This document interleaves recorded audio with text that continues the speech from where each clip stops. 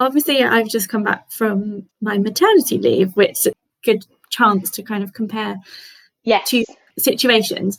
How old's your baby? 10 months. Oh, a boy or girl? A girl, so Ellie.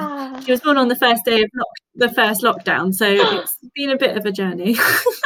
She has had her whole life in lockdown. Yeah, she doesn't know anything different. People in the supermarket are like, oh, I wonder what they think about wearing masks and stuff. Like, she literally knows nothing else. She doesn't know any different. No, that's so true. My little one was born the year before, so he turned 1 at the beginning of lockdown. Yeah, so Ellie's is the 24th.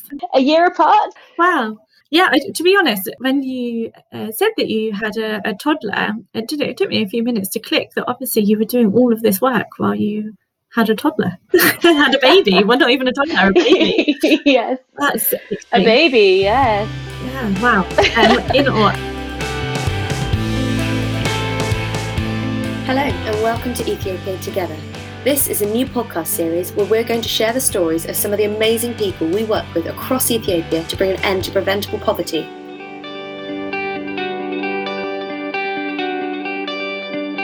So, welcome to Ethiopiaid's podcast, Behebret. I'm Fran, the fundraising manager at Ethiopiaid, and today I am chatting with Indy McDowell, co-founder of one of our smaller maternal health partners. The Ethiopiaid team were really lucky last week to have had a chat with Indy over Zoom. And we all found it so inspiring that I wanted you to also share the chance to hear Indy speak. So Indy, please could you introduce yourself and tell us about what you do? Yes, of course. Thank you so much for having me. So I'm Indy. I am a medical anthropologist and a clinical midwife, and at the moment I am based in Gurage zone in southwestern Ethiopia. I've been there since 2016. I worked first at the referral hospital, then at a government health centre, and then along with a local colleague at Atsede, I helped to open and now manage a birth centre and medical clinic. Could you tell us how you became interested in maternal health and how you came to be in Ethiopia? Yes. After I finished my first degree in anthropology, I had an internship with UNICEF. And I had the opportunity to work alongside the maternal and neonatal health team. And they were an amazing team, doing lots and lots of good. But the other thing was there were lots of projects that seemed to be put into place because that is what the tick boxes said ought to happen. Not necessarily because that was actually what was going to have the biggest impact on the ground. And I saw this happening and wondered if there was a better way of helping the local midwives, the local staff, to be more involved in the implementation of health projects. And then I realised I actually didn't know very much myself about what that entails. And I didn't have any clinical experience or any clinical knowledge. And if I was going to be part of the set of people who are trying to put into place new programmes, I really ought to have some understanding of what's actually happening. So I went back to the UK and retrained as a midwife. Fast forward a couple of years, and there was an opportunity to join a team in Ethiopia at Atsede Hospital, which is a medical missionaries hospital. They were looking for midwives to help establish the neonatal services. That was something I've been really interested in all through my time as a midwife student. And I put my name forward and said I'd love to come and help. I'd love to be part of this, and was accepted, and then found myself in Kyrgyzstan in Ethiopia. Wow. That is quite the journey, isn't it? It must have been really an exciting time for you. It was definitely an adventure, yeah. And could you tell us how you then came to set up your project? There's the story, the reason we opened the clinic in the first place, that was because a woman died. The reason that Atsede and I came together to open the clinic, we were both working at the referral hospital. It has been incredible in reducing sort of maternal mortality, maternal morbidity, but because there are so many women coming to the hospital and relatively so few midwives, there's never really the time for each of the midwives to give the sort of women-centred one-on-one care that, as a British midwife, I've always been taught is the best way to help women through a birth. And Atsede and I one day were on shift together, and it was a very, very busy shift. Just to give you some context, there are anywhere between 3,000 and 5,000 deliveries a year at the hospital. And on any one shift, there are 3 midwives. So you can imagine how busy the midwives are. So there's one shift, it was Atsede and I, and another of the midwives, Salam, who also joins us at the clinic. And we were very busy. We had lots of women. We had lots of surgeries going on in the meantime. And a young woman came from one of the outlying villages to the hospital. And this was the first time she'd seen anybody in her pregnancy. And she had been absolutely ravaged by AIDS. So her body, lots of her systems were failing. She had infections raging. And, there was very little opportunity for us, just as the midwives, to implement any real care plan. So we did what we could, and then called for senior help. There's one doctor, and we were waiting for her to come and see us, but in the meantime carried on with everything else that was going on in the ward. And it wasn't until sometime later, when I had left the ward to go to the laundry rooms to collect some of the, the gowns that women wear into theatre, and I came back into the room, and I found Atsede and Salam at this woman's bedside, and she had died. And she had died without any of us realizing. And that, at Sadie and I, was just completely unforgivable. And we couldn't ever think or justify why or how we hadn't realized that a woman under our care had died. And at that point, we kind of realized both of us didn't really want to practice like that anymore. That was not, it was not honoring our role as midwives. It was not allowing us to go any way in ensuring that women have a good experience in childbirth, let alone stay alive through the experience. So that was kind of the push we needed to break away.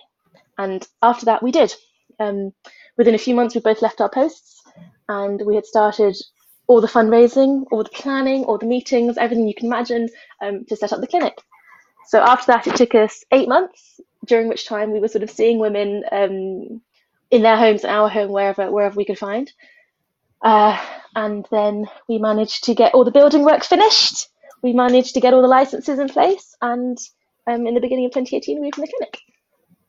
Wow. I mean, from such a heartbreaking story to something so positive, that is, yeah. Yeah, exactly. That's what we always say to ourselves. Like, we'll never forgive ourselves for not realizing that she had died. But at least from that, there was some good. Mm. And so you mentioned Atsede there, who's your co-founder of the clinic. Could you just tell us a bit more about your relationship and how that's developed? So she is a Gurage midwife. She was one of the first midwives in the area to be formally trained. And she's this amazingly experienced, hugely knowledgeable midwife who has seen and done everything you can imagine with regards to pregnancy and delivery. So she was my guide and my mentor at the hospital. And we spent, many hours together, many long shifts together, and realized that we had lots of similarities in the way we thought about midwifery, and we thought about maternal health, and the way we wanted to implement health programs. So that's how we sort of realized that possibly together we could be a really, really good team of making this happen. Because Atsede has all the experience, all the knowledge, the standing in the community. She's very well known, very well respected. And then I have, the access to potential funding. And so we kind of thought, well, look, together we could maybe do this. Incredible. Well, you just touched on it there that so Atsede was your midwife. So while all of this was going on, you were both pregnant and then with a very small baby. How did you manage all of this? Do you know what? Looking back, I've got no idea. But it's I think child rearing and childbirth and pregnancy it's very, very different in Ethiopia. It's not that it's less of like a huge life change. It's just that it's so normal for women to always be pregnant or having babies or breastfeeding that it's much more absorbed into the day-to-day way of life. So everybody, all women, you work up until you deliver, basically, but lots of accommodations are made.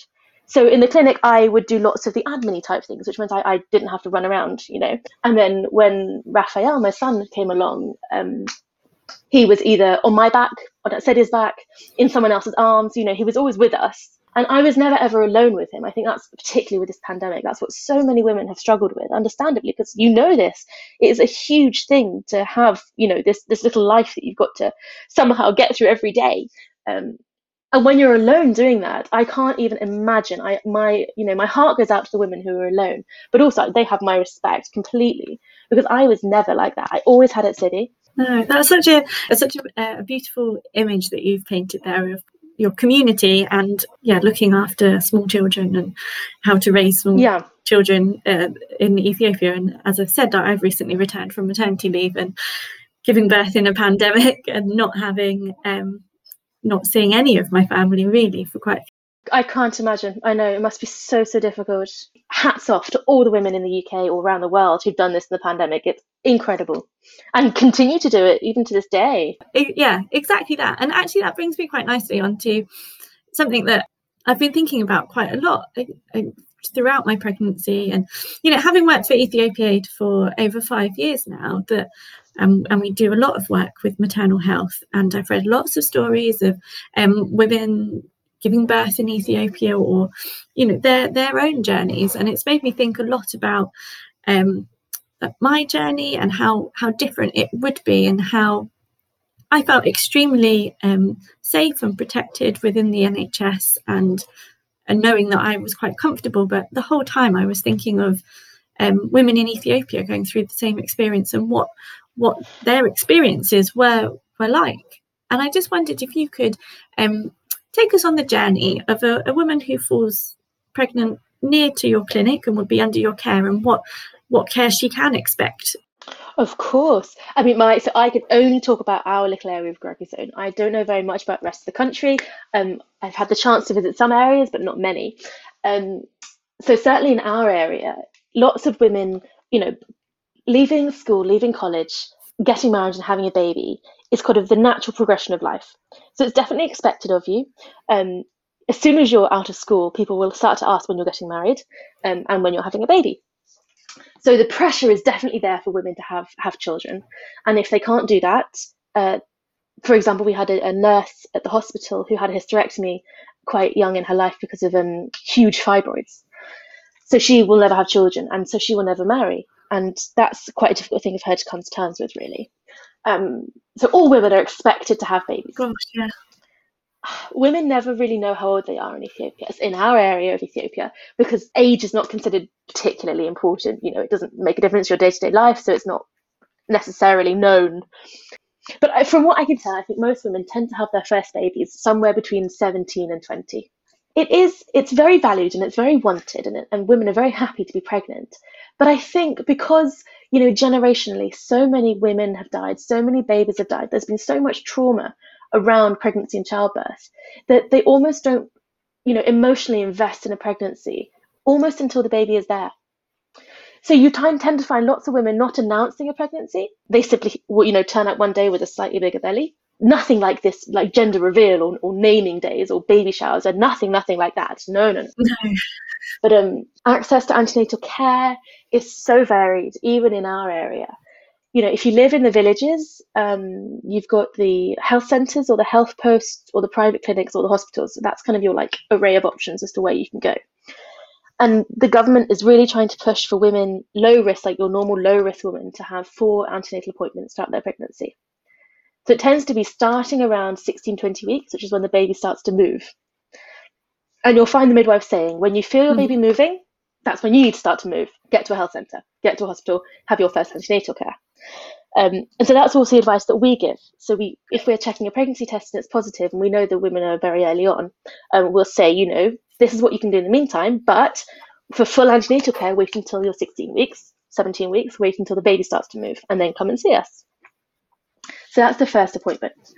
And we do quite similar things to the UK midwives in terms of antenatal care. We check all the hemoglobin levels, we check the baby's growth, we check the mother's vital signs, her blood pressure, her wee for infection and things like that. And then there's the Ethiopian side. So we check for malaria, we check for typhoid, we give a course of deworming, all these other things that you would only really find in a country like Ethiopia.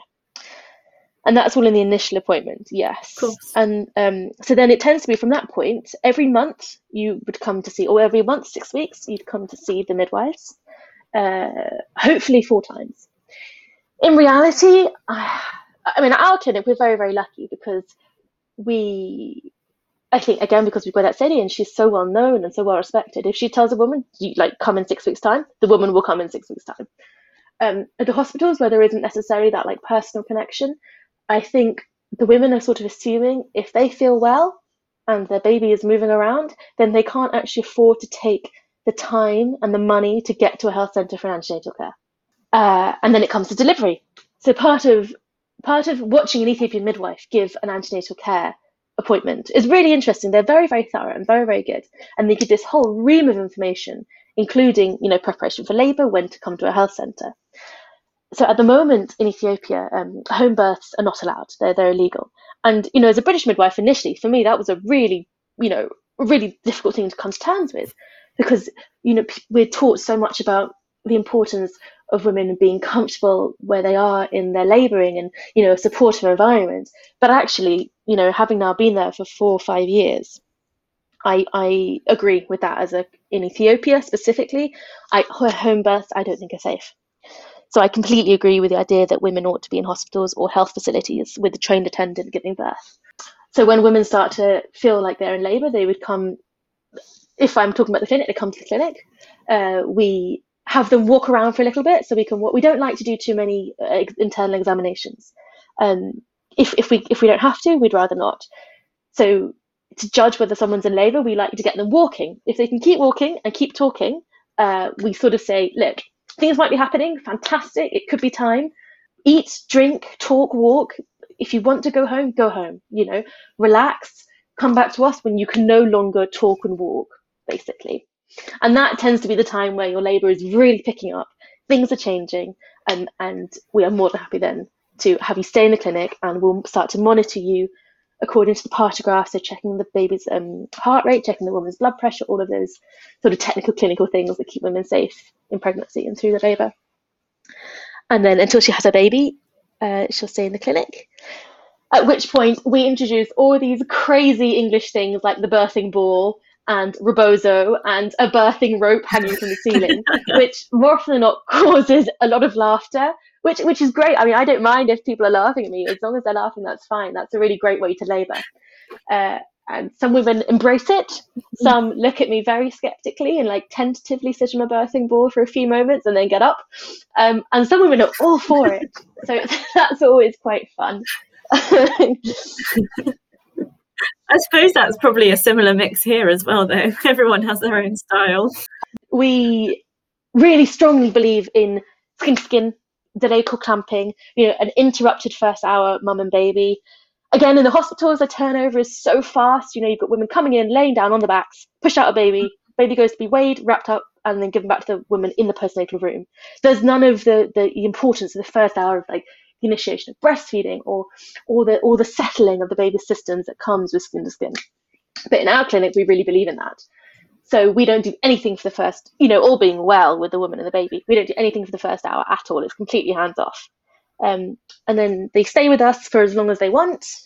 It tends to be the baby has a big breastfeed, they both have a sleep, and then they wake up and we give them, there's a postnatal drink called aja, which is made from roasted, pounded grains, I suppose.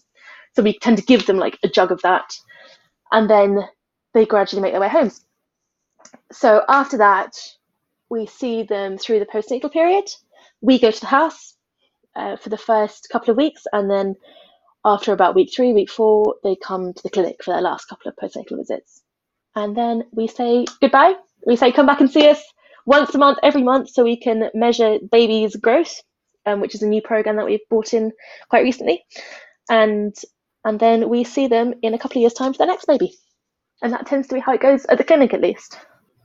Wow, thank you for that. I mean, there are so many similarities as you're talking through with the midwife-led unit for birthing. I just thought, do you do scans? Yeah, so Atsede can scan. We have a small ultrasound machine. There was a group of midwives and nurses who came from America and brought us some equipment, including an ultrasound. So Atsede has had all the training at one of the hospitals, and she can scan. So I try to keep quite hands off. It's everything clinical. I don't really take a clinical role in the clinic as far as I can. I sort of try to do the doula role and the supportive role and the running around and grabbing things, and very much keep the actual care, the midwifery care, in Atsede's hands, because she's the one the women want to see, and she's the one with all the experience and all the knowledge, and these are her, her women, her sisters, her cousins, her friends. So I feel like that's her role. So whatever we can train her up in, we train her up in. Well, that's amazing. Actually, that is one of my questions that one of the first things I learned about Ethiopia is how proudly independent they are as, one of the only nations in Africa not to have been colonized. And I wondered how have you been received as a white Westerner coming into a local community? So I think mine was probably quite different from other clinicians working in Ethiopia. Firstly, because Atat is a missionary hospital. So they've always had nuns working there. And the nuns tend to be from Germany or Italy, so white. So the idea of and the hospital has been incredible. It has done so much for the community, so much over the last 50 years. So anyone associated with the hospital, insofar as you're a white person coming in to offer some sort of clinical care, takes on some of the privileges that come with Atat Hospital. Because that was my initial introduction to the community as part of Atat, that smoothed any bumps. And then I had Atsede, of course, and she is fierce, you don't want to cross her. And the women came to see that, she vouched for me. And also, I wasn't there to take over in any capacity. From the outset, we always said, this is Atsede's clinic. It's named for her. It's her clinic. I just want to help her. Great. It's just, sensitively done. I personally was in a midwife-led unit and I had to be transferred, and it was such a minor. I knew that being transferred for me meant a 15-minute ride in an ambulance with 3 medical staff. I'd be going to a hospital where I would be received. It was, pretty easy, pretty straightforward, pretty routine. They do that, so regularly. And for me, I knew that it could happen, so I was prepared, but it's still pretty daunting. Could you tell us a story about perhaps an incident where there has been a complication? It's a very scary time for that to happen. Geographically, we're not far from the hospital at all, but we don't have a vehicle. So if we're trying to transfer women, or Atsede or I in our labours needed transfer, we have to do it by Bajaj. And Bajaj is like a little tuk-tuk. And we're not on a main road. We're away from any paved or cobbled streets. So it's just mud. So we've got that at one end, then there's a stretch of paved road, and then that at the other end. So all in all, it takes probably half an hour, 40 minutes to get to the hospital. In the rainy season, that can double, if not more, because the Bajajs can't get down to the clinic, and so we have to walk to the road. And with a labouring woman or a woman bleeding, that's a really, really, really scary experience. And we've got lots of things in place at the clinic that mean we can manage lots of the obstetric emergencies. But the thing with an obstetric emergency is it happens so fast and it is so dramatic. No matter how well prepared you are and how much equipment you've got, it is always quite intimidating and it's always quite scary. So we had a woman who delivered with us. It was a beautiful labour, beautiful delivery. It was one full of laughter. All her sisters were there. It was a room full of women, and this beautiful little baby was born. Oh. And then she started bleeding. After you've had a baby, if women start bleeding, it is incredible how fast they lose blood. Because if you imagine the uterus at term, it fills a woman's body. It's big, and when the placenta comes away, that leaves this open wound with all the blood that pumps down to the uterus to keep the baby alive, still pumping. So your blood loss after you've had a baby and delivered your placenta and you start bleeding, it's huge quickly. So we obviously had to transfer her. Sorry. And we always, for a birth now, we always keep a Bajaj. We call one of the Bajaj drivers and ask them to come and wait outside of the clinic. So we know if we need to transfer, at least we would never have to wait for a Bajaj to get to us. We start from having the Bajaj on site.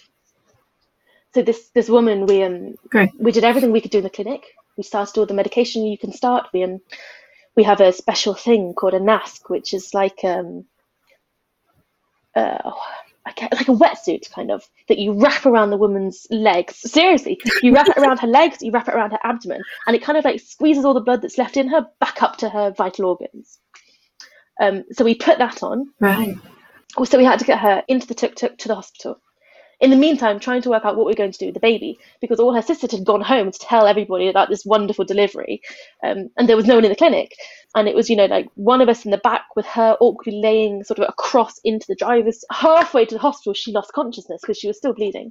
And once again, I am so grateful that Atsede was there, because she was calm, and I could see, under the surface, I could see how scared she was. But to everyone else, she was calm, she was collected, she knew exactly what to do, exactly what to say.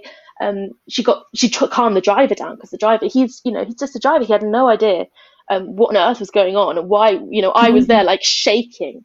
And we got her to hospital in the end.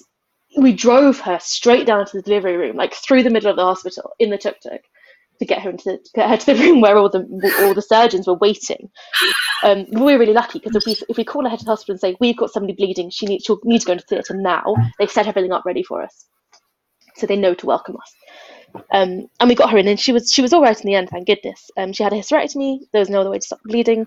Her sister and the baby made it in the second tuk-tuk, not very soon after, and it was all fine in the end. But for that, I suppose hour, which felt like forever at the time, it was a really terrifying experience. Mm-hmm. Yeah. So dramatic. The differences are just, not having an ambulance on hand and having to kind of make do. Must be terrifying when you're in that situation. But it seems that you do manage, and you've said that you haven't had any deaths or any problems, and there was a happy ending to the story, right? Yes. And she was in the hospital for a few days recovering, and then she came back to us for her postnatal care, and she doesn't really remember any of it. She was like, oh yeah, I knew I felt a bit weak and a bit funny, and I knew I had to go in a Bajaj, but it wasn't, it was fine, wasn't it? And I was like, well, that is testament to how calm a midwife can feel when they are freaking out. Thank you for sharing that story. It's so, it's just so interesting, and incredible.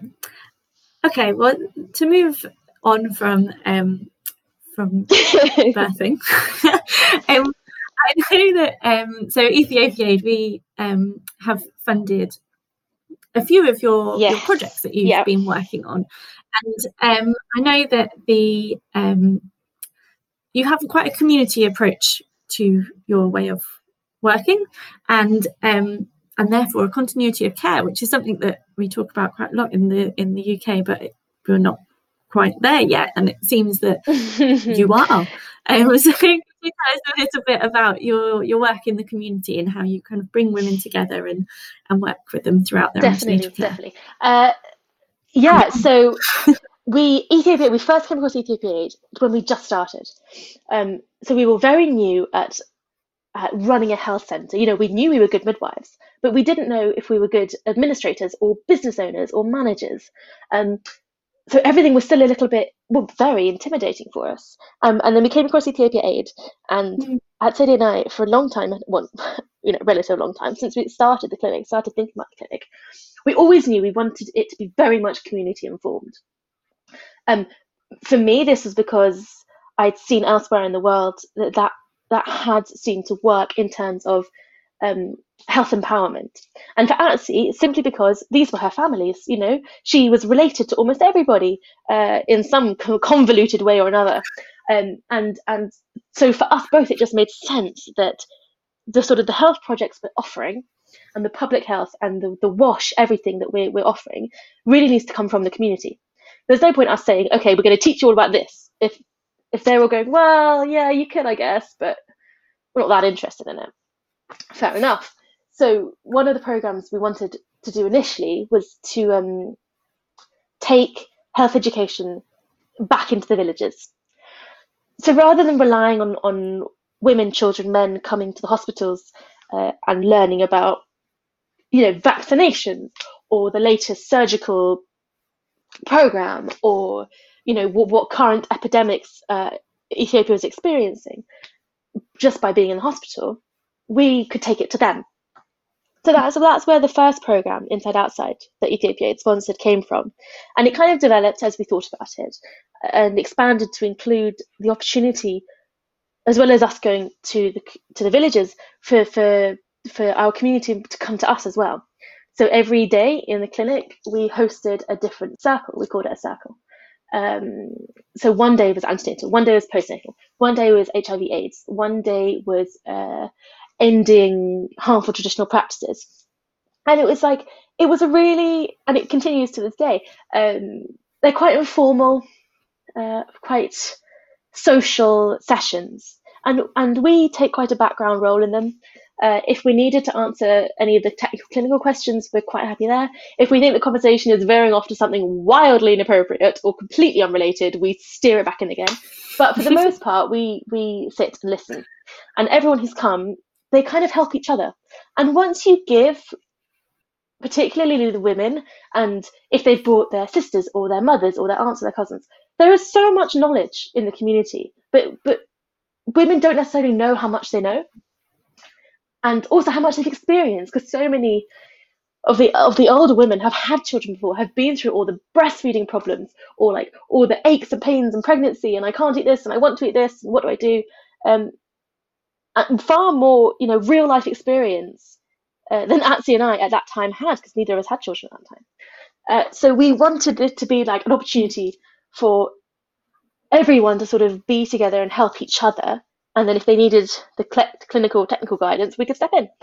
And it was a really successful program. And we were so grateful at that point that Ethiopiaid were willing to give us a chance, because, some of the requirements for small grants was to give accounts. And I sent an email back to Lisa saying, I would love to give you accounts, but I don't really know how to write those. I'm really sorry, I'm so new to this.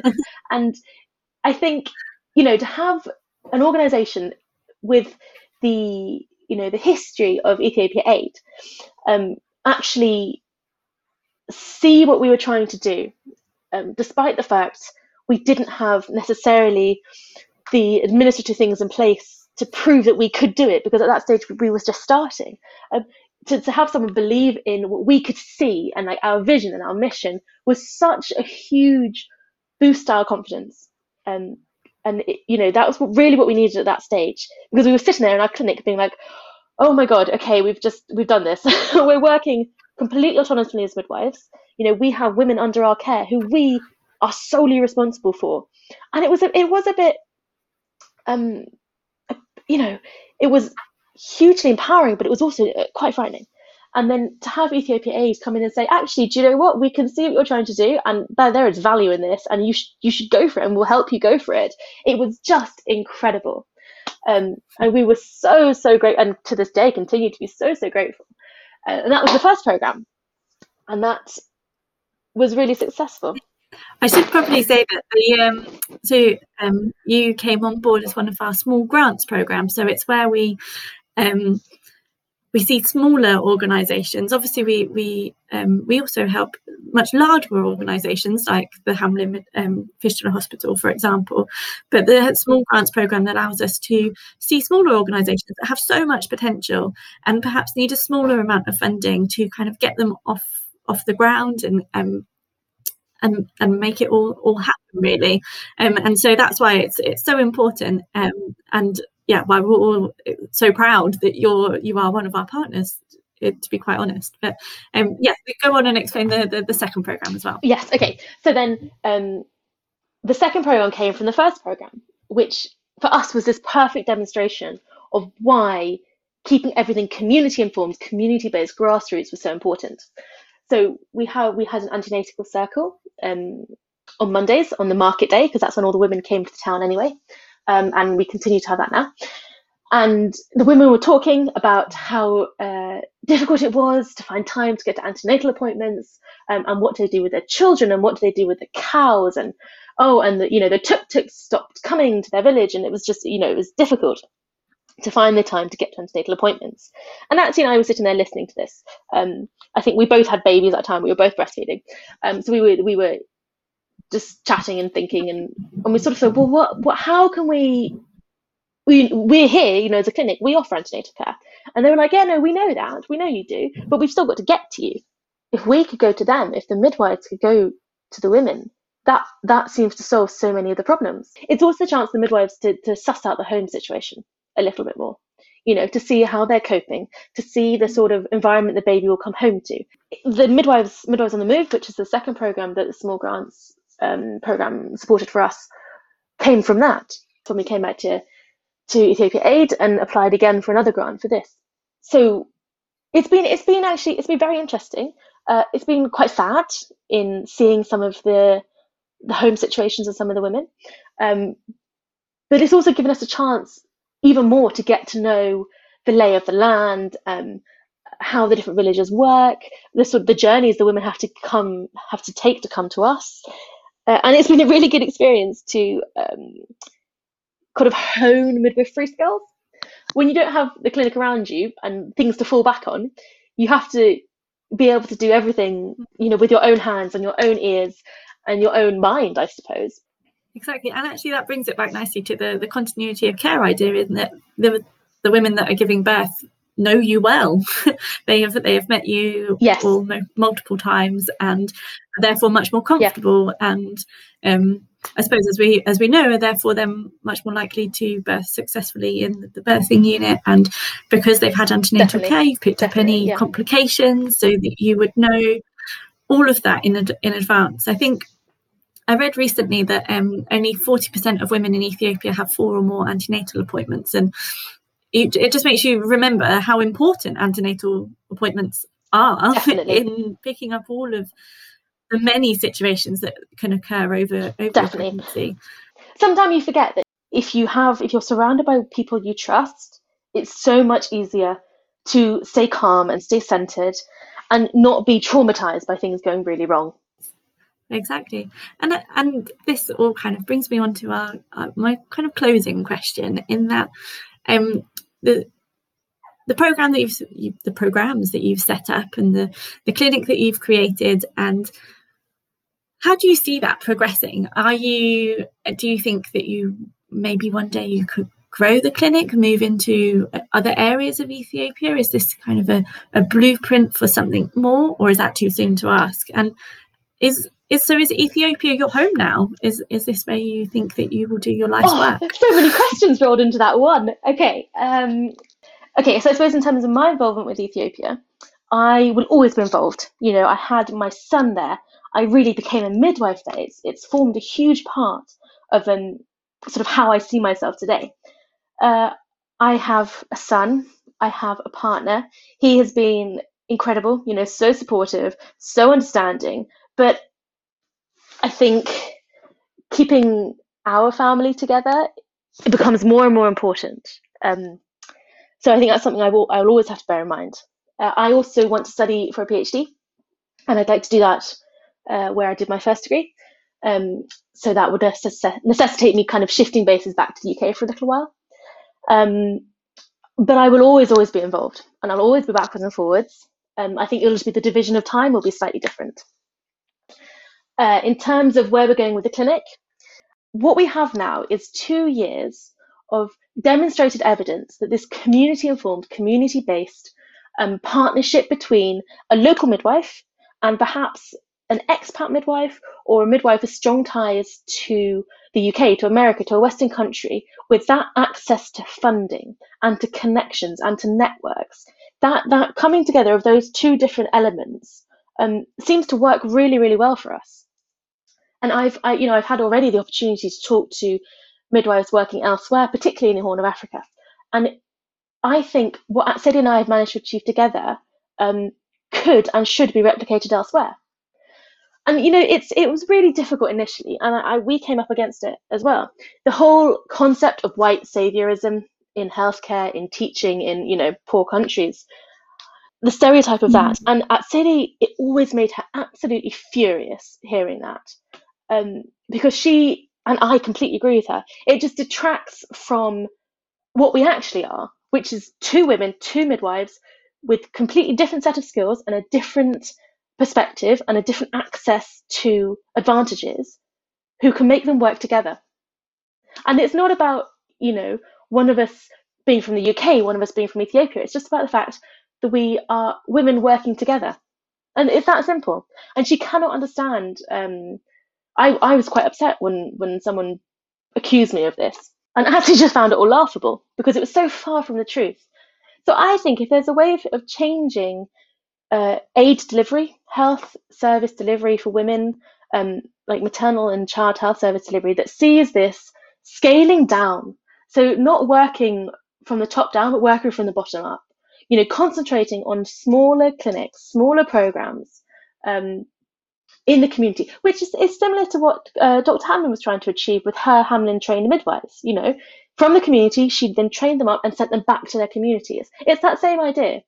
It's, if you can